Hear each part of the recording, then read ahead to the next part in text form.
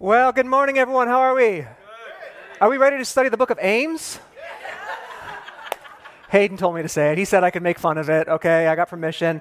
Hope everyone's doing well. If you're new or visiting with us, my name is Ryan. I am the lead pastor here at Arbor. It is so good to see all of you here gathered with us on this Sunday morning. If you have your Bibles with you, go ahead and get those out and turn to the book of James with us with us this morning. And as you arrive here in the coming weeks, get used to showing up, getting here, getting your Bibles out, and getting into James. We are going to be in James for the next 8 or 9 weeks, or who knows how long we're going to be in this book. We're going to be in this book for the next couple of months. And like many of us, James, the author of this book, he knew what it was like to wrestle with the reality of faith in a broken world.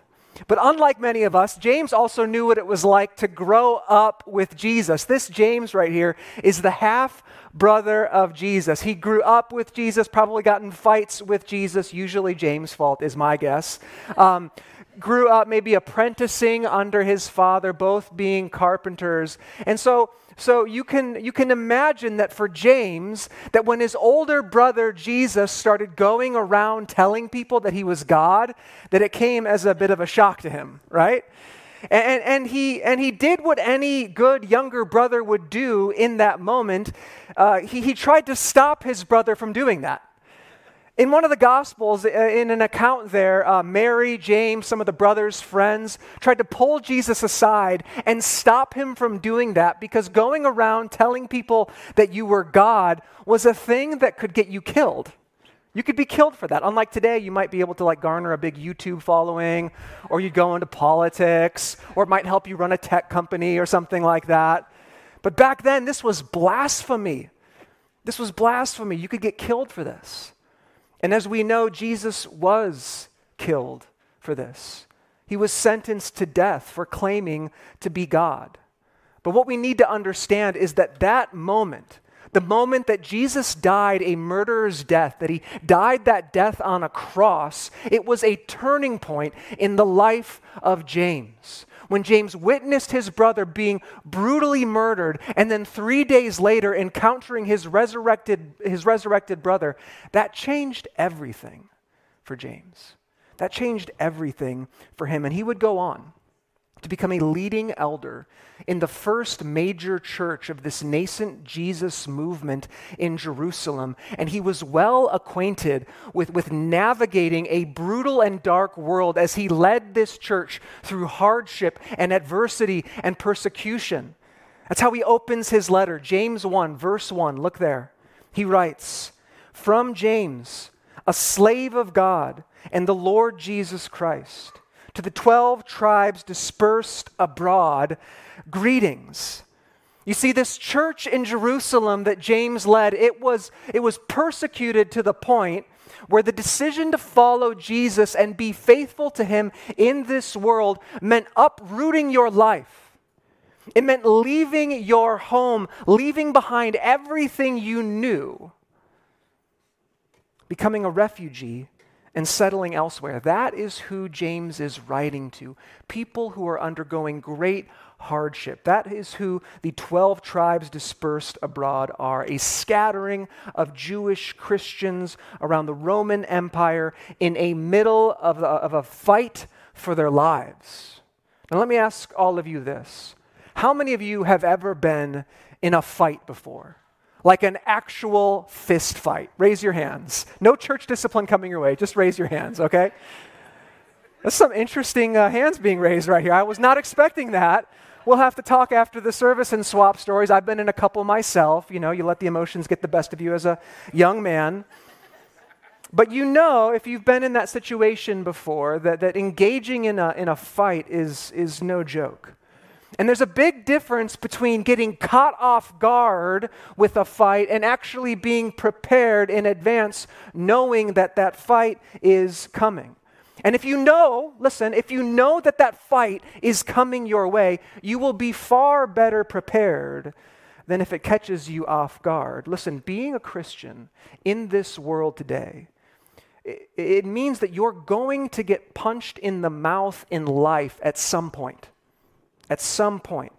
And we can set out with the best intentions in the world to go about and follow Jesus and pursue this better way forward that we've looked at for the last 4 weeks. But we need to be ready. We need to be prepared for when the fight comes our way. And not just because we're Christians, although that's part of it, but whether you're a Christian or not, it is just the way life is. We live in a broken, hard, difficult world. Welcome to church. You glad you came here today? We live in a broken world. And yes, Jesus said his yoke is easy and his burden is light, and that is completely true. But what I love about Scripture is that it is brutally honest. It gives us a crystal clear HD picture of what it looks like, of what it means to follow Jesus in the world that is, not the world that we want. And the world that is, again, it is not sterile. The world that is not controlled. Our world is grimy. Our world is full of pain. Our world is broken, and just because you're a Christian doesn't mean that you're not going to encounter that brokenness, that you're not going to encounter that hardship. In fact, many of you here today are in the middle of that right now. You are bringing into this room some heavy baggage. You are in the middle of the ring. You are in the middle of a fight. You're bringing a broken relationship in here. You lost a job. You have money problems. You're struggling with some health issues. You know, you are deeply acquainted with the reality that trials are a part of this world that we live in. And so does James. So does James. In fact, it's how he starts off his letter. Look at verse 2.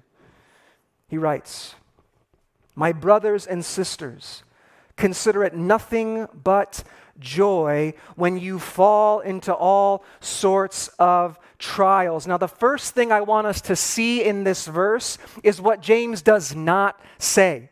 And James does not say, consider it joy if you encounter all sorts of trials. Listen, it's not a matter of if, it's a matter of when.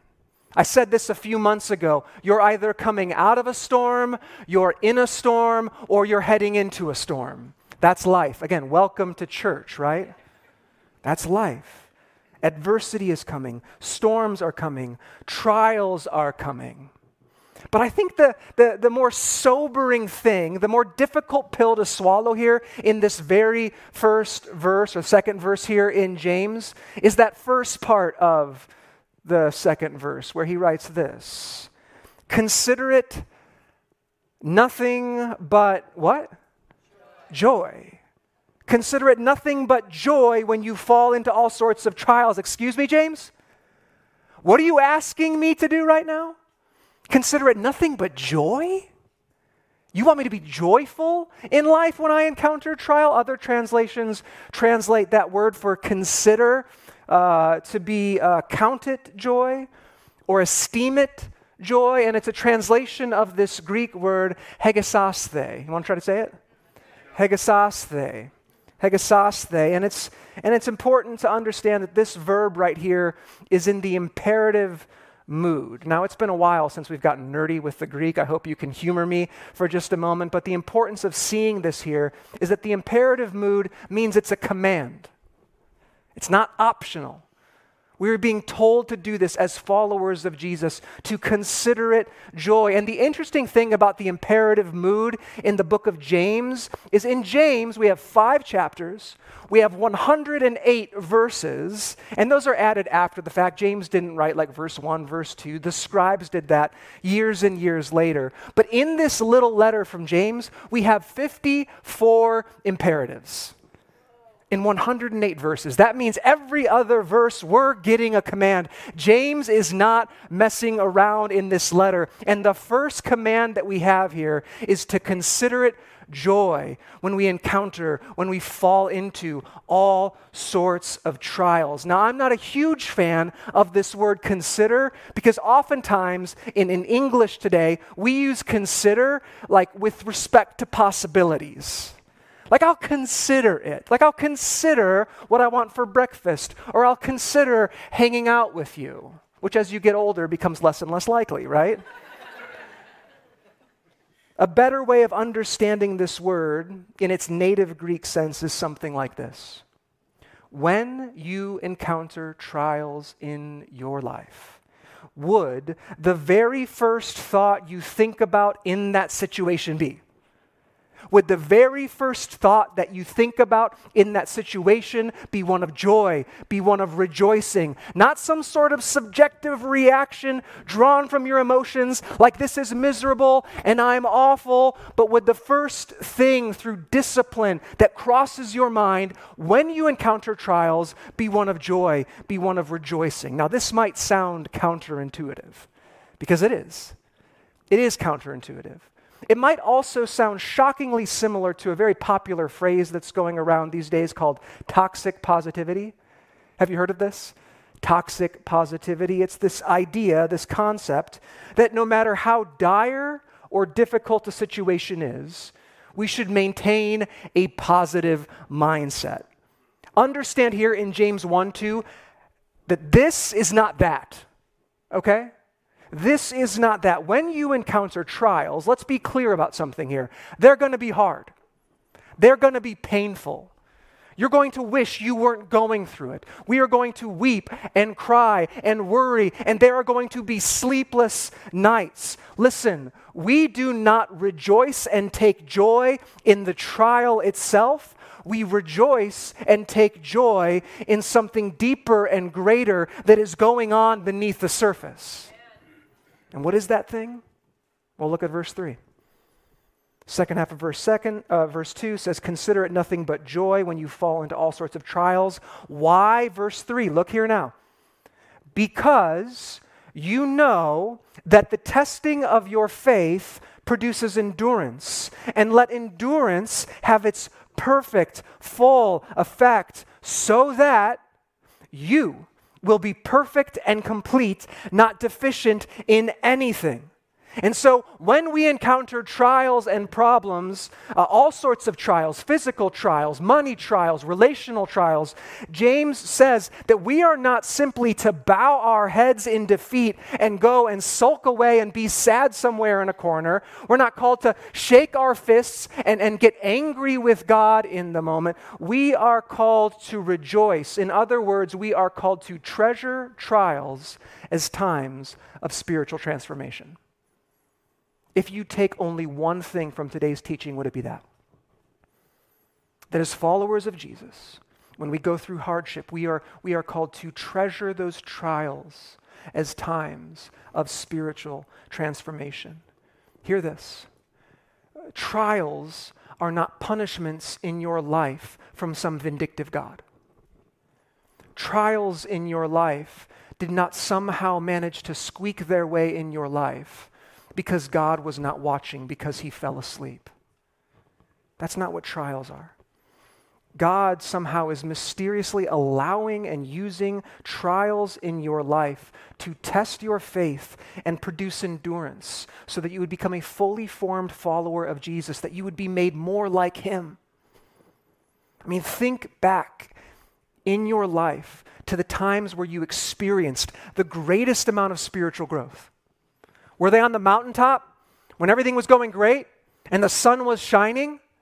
Or were they in the valley where you were plodding along and it was difficult to get yourself out of bed and you wondered what was next, and maybe you were wondering, God, where are you and how are you working in and through this? When did you experience the greatest amount of spiritual growth? Was it not in the valley? Was it not through the trial? Was it not through hardship?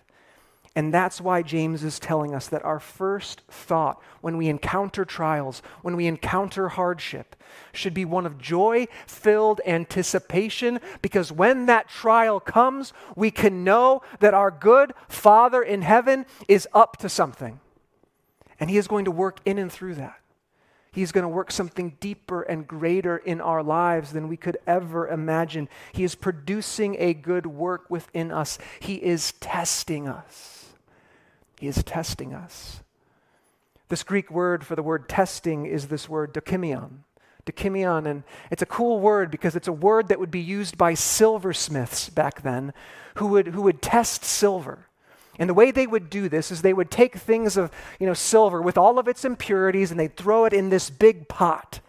And they would heat it up with this like really, really hot fire until it all melted down, and the silver would go to the bottom, and the impurities would rise to the top. They called those impurities dross. And the silversmith would scoop those impurities out, and he would toss them off to the side, and then he would heat it up again and heat it up even hotter. And he would scoop the impurities out until the silver was tested, until the silver was pure. And this is the coolest part about this story here, is that a silversmith knew that silver was fully tested when he was able to look down into the silver and see his own reflection come back up at him. And I think this is a beautiful picture, because the idea that the trials in our lives that James is talking about here, the fire is on us. It's heating up. It's getting hotter and hotter. And God is purifying you as you go through those trials. And the idea is that one day he would be able to look down at you and see a reflection of himself. That he would see that you are perfect and complete, lacking in nothing. That is what God is doing in trials in our lives. Treasure trials as times of spiritual transformation. Because know this, no adversity that you go through, no hardship that you face, no trial that seems to overwhelm your life is wasted in the hands of an almighty, loving God. As Paul writes, he is working all things together for the good of those that love him. And it's not going to feel great. And I'm not asking you, and James is not asking you to feel happy about it. It's not going to feel good. It's going to be hard. It's going to be painful. There are going to be tears. There are going to be sleepless nights. Again, the trials themselves are not the source of joy for us. But know that God is working in and through them to transform you spiritually, to mature you, to make you more like Jesus. That's where the joy lies. That's where the rejoicing lies. Look at verse 5 now. Verse 5. But if anyone is deficient in wisdom, he should ask God, who gives to all generously and without reprimand, and it will be given to him. But he must ask in faith without doubting. For the one who doubts is like a wave of the sea, blown and tossed around by the wind. For that person must not suppose that he will receive anything from the Lord, since he is a double-minded individual, unstable in all his ways. And so James starts to get pretty pastoral here, but we might wonder, what's the connection now? We're talking about wisdom now, we were just talking about trials, and once you see the connection, it becomes pretty obvious. God says, listen, you're going to face trials, and when you face those trials, don't sulk away, rejoice, because I am up to something, I am working. And we can hold on to that, but James knows in this moment that is so much easier said than done, right? So much easier said than done. This might be kind of a stretch right now, but how many of you remember back in the mid-90s, a big fight between Mike Tyson and Evander Holyfield? Anyone remember this fight? Remember this fight back in 1996? I was in middle school. I'm kind of dating myself there right now. But I remember this fight, and I remember the hype around it. And there were a bunch of press interviews leading up to this fight. And I'm not sure if you remember, but Mike Tyson was interviewed at one point, and he was asked, do you have a fight plan going into this fight?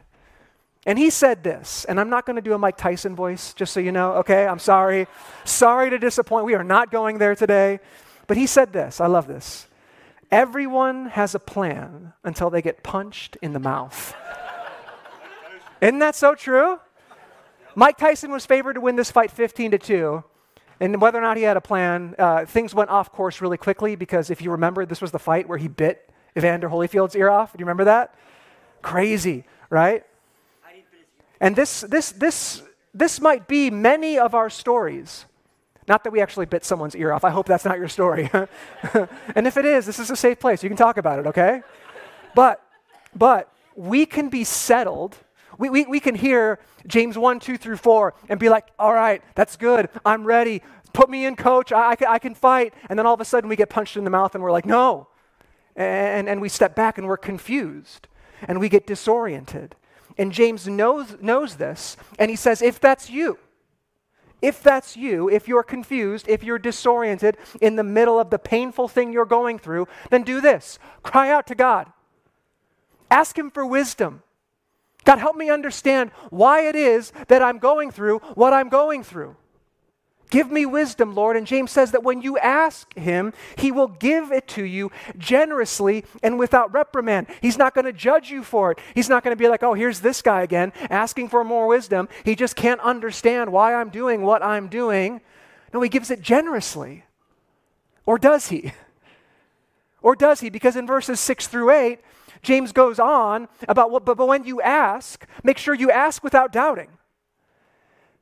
And if you're like me, in the face of trials, and you're going through hardship, and you're disoriented and confused, doesn't it feel like when you ask in that moment, you're doubting? Does God listen to that? Does God honor that?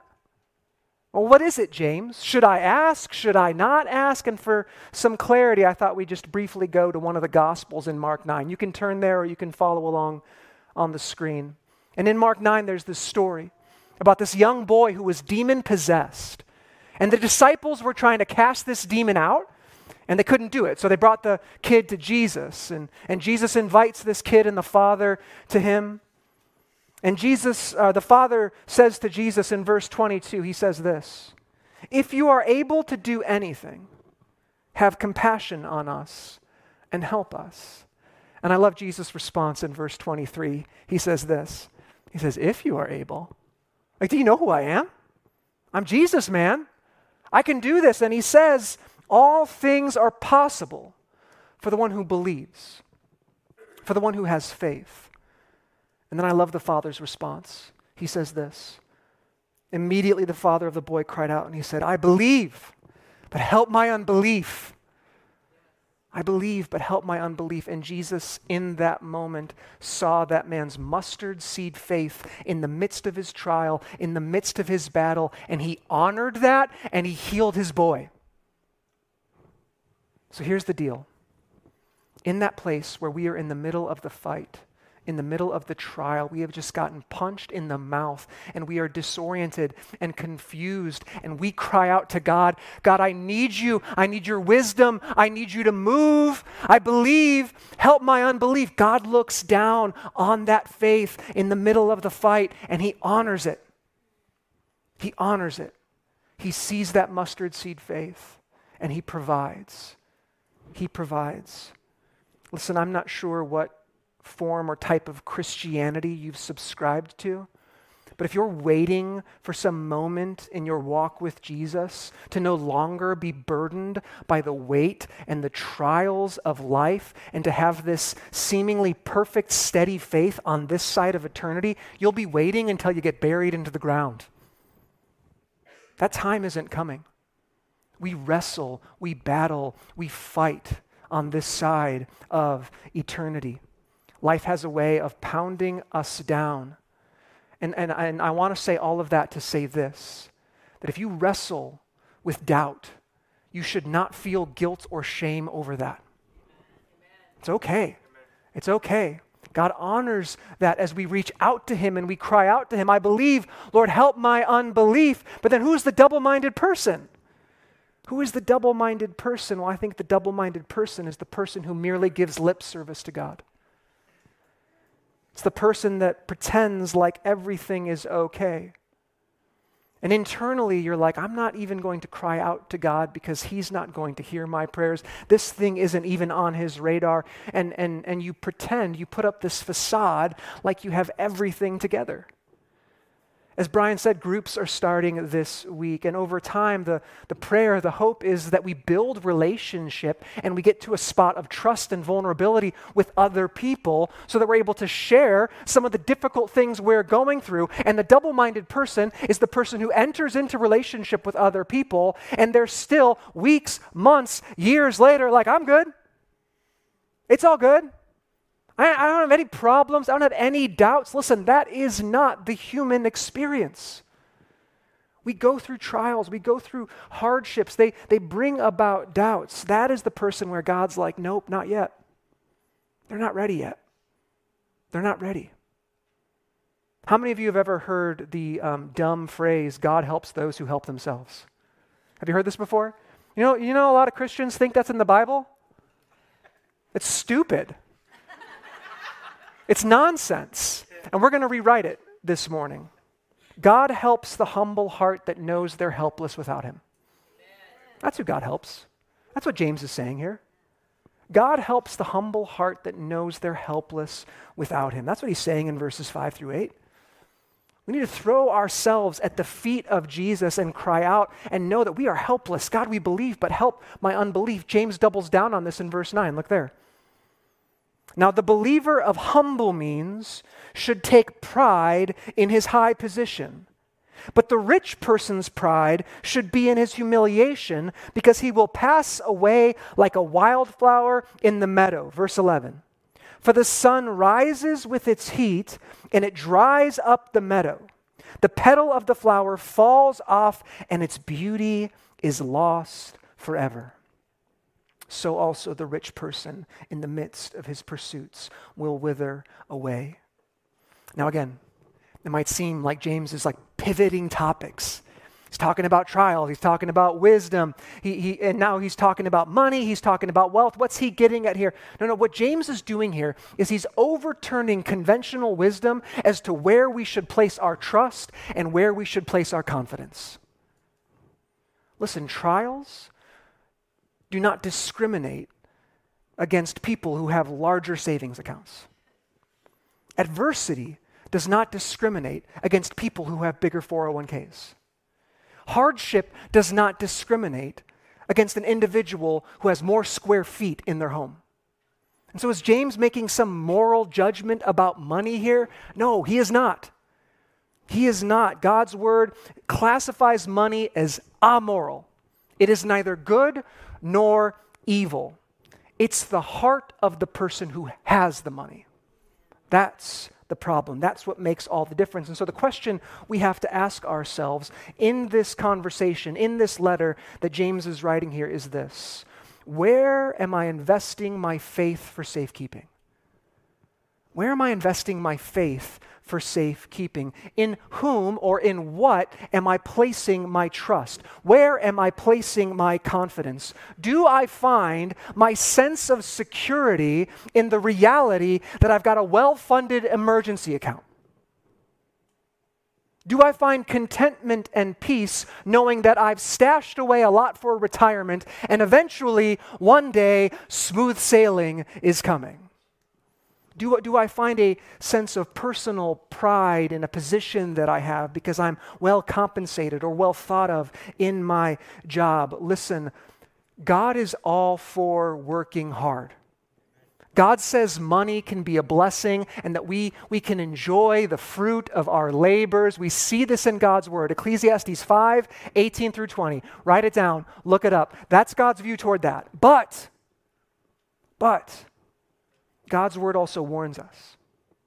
And it warns us right here that our money, our wealth, our sense of security that we can find in those things, they're like a what? What does he write here? He says they're like a wildflower in the meadow, and they can wither away in the heat of the scorching sun.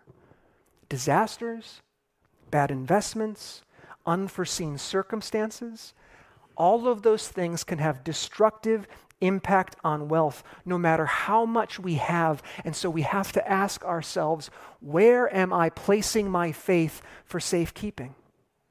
Is it in a created thing like money, or is it in the Creator God? Where is it? Again, remember, God helps the humble heart that knows they're helpless without him. That's who God helps. That's who God helps. Look at verse 13 now. Let no one say when he is tempted, I am tempted by God. For God cannot be tempted by evil, and he himself tempts no one. But each one is tempted when he is lured and enticed by his own desires And when desire conceives, it gives birth to sin. And when sin is full grown, it gives birth to death. And so again, what is James doing here? Is he pivoting to another topic? Now he's moved from money. Now he's moving to temptation. What James is doing here is James is a good pastor. And he knows that when you encounter trial, when you encounter hardship, when we face adversity, we are most prone, we are at our weakest point to make ourselves available to temptation. It's in those moments of trial and hardship that our head starts to pivot around everywhere, looking for relief, looking for comfort. And so often the things in the midst of trials and hardship that we turn to for comfort are not good for us. We are tempted. And James says, brothers and sisters, dear friends, when that happens, don't blame God. That's not God's fault in that moment. If you want to know whose fault it is, just look in the mirror. Don't even say the devil made me do it. James is like, it's inside of us. It's us. It's our own flesh. It's our own desires. Don't be led astray, because that way is going to lead to death. And that's not God's desire for you. And at this moment, we can even feel it in this room right now. James is like, I know they're going to need some encouragement. I know they're going to need some relief, some hope. And that's what James does here. He turns our eyes to the only place our eyes can go in this moment. In verse 16, he writes, so don't be led astray, my dear brothers and sisters. Instead, look this direction. Verse 17. He says, all generous giving and every perfect gift is from above, coming down from the Father of lights. And what's this Father of lights like? He doesn't change. With whom there is no variation or the slightest hint of change. He is the same yesterday, today, and forever. That means he is always good. Yesterday, today, and forever. Verse 18, by his sovereign plan, by his will, he gave us birth through the message of truth. He chose you. He saw you in all your brokenness, in the hardship that you're going through. He saw you. He chose you to be his child, that you would be a kind of first fruits of all he created. And so James is saying, friends, listen, don't be deceived. Don't be fooled. You're in the midst of trials. Don't be led astray. Keep your eyes, fix your eyes on your Father in heaven, the one who never changes, the one who is the same yesterday, today, and forever. He is good, and he is working in the midst of your hardship, in the midst of your trial. This beautiful reminder here, listen, one of the greatest anchors for your soul, regardless of the intensity of the trial that you're facing right now, is that the greater your knowledge of the goodness and grace of God in your life, the more likely you are to praise him in the storm. Let me say that again. One of the greatest anchors for our souls, in the midst of our trial, in the midst of the storm, is that the greater your knowledge of the goodness and grace of God in your life, the more likely you are to praise him in the midst of the storm. And as I was reading through these first 18 verses of James, and I was processing them and studying them, one story that came to mind, and this is kind of random, but it was when I was a kid. And I had this good friend, his name was Jim, we called him Jimmy. And he and his family had this house up in Wisconsin, and we were at this lake house one weekend in Wisconsin. He had this younger brother who was just insane. He was this crazy kid. And I remember we were up there that weekend, and we would go up there, and we'd go tubing, and we'd have fun. And then his younger brother, he'd be in the mix of it. He'd be in the middle of it. But on this trip, it was different. He wouldn't get on the tube, and he kept like holding his hand and nursing his hand and keeping it close by. And eventually his dad was just like, what's going on? And so he looked at his hand, and it was like red and swollen. And at some point, either on that trip or before that trip, he had gotten this like pretty gnarly splinter lodged into his hand. How many parents have ever removed a splinter from their kids before? Do you know how like traumatizing that can be for a kid? Right? It's like an exorcism. Exactly right. Exactly right. And let me tell you, that's exactly what was happening here, okay? When this kid found out that his dad would have to cut open his hand to pull out the splinter, he went berserk. I mean, it was so bad that here we are at this little cabin lake house thing, and his mom has her whole body laid on top of him, and the dad's got the arm in a vice grip, and like the neighbors would have thought that we were killing this poor child. He was screaming out, "I'm gonna die! I'm gonna die!" And so eventually they got the splinter out. They bandaged up his hand, and literally by the next day, the swelling started to go down. He was able to use his hand. He was out on the boat. He was playing, and it was like it was over. It was done. What's happening here in this first part of James, in this letter, is that what you need to understand is that God didn't make a mistake with you. He chose you to be his child. But you might find yourself in a season of hardship, or you will eventually find yourself in a season of hardship. And it's going to feel like you're being pinned down by your Father in heaven as he's pulling an impurity out of you. Listen, you need to understand it's not cruel. It's not vindictive. It's loving. It's loving. What else would a loving parent do? Would that parent allow that splinter to continue to fester and get worse and worse? Or would they remove it? And we might be in the middle of it right now, and we just might be crying out to God, I'm going to die. I'm going to die. I can't get through this.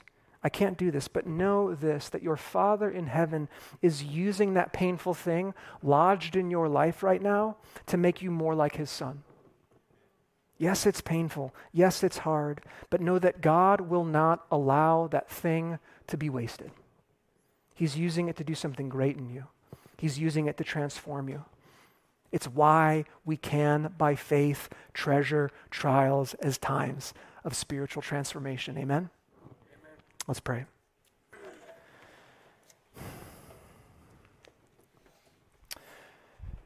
Father, I just want to pray for anyone in this room going through hardship. Going through trial. I ask that you would provide them comfort and peace. Help them to know by faith that you are working in and through that trial to make them more like your Son. Would you give them your peace? Would you surround them with people who can comfort them and speak truth into their lives and encourage them to fix their eyes on you? God, I pray for those of us who are in a pretty sweet season right now in life, who aren't facing trial. But when we think of trial and hardship, we can certainly think back on times of hardship that we've gone through. Lord, if we're alive and breathing here today, God, we will face trials again in the future. And so, Lord, I pray that you would help us to have a deeper understanding of your goodness and grace in our lives so that when we go through that trial, we will be able to praise you in the middle of the storm. Because that is who you are, God. You are a good and gracious and loving God. And so we thank you for your kindness in our lives. We thank you for Jesus Christ, Lord. We thank you that he went to the cross in our place. But he suffered hardship in our place, and we can now have relationship with you and know in full confidence that you are working in and through every difficult thing for our good. And so as we step forward from this place today, would we step forward unlike other people in this world, full of confidence, knowing that we can face trials, and although they might be hard, and although we might weep and lose sleep at night over them, God, that you are working in and through them. Give us faith, God, to believe that this morning, we pray. In Jesus' name, amen.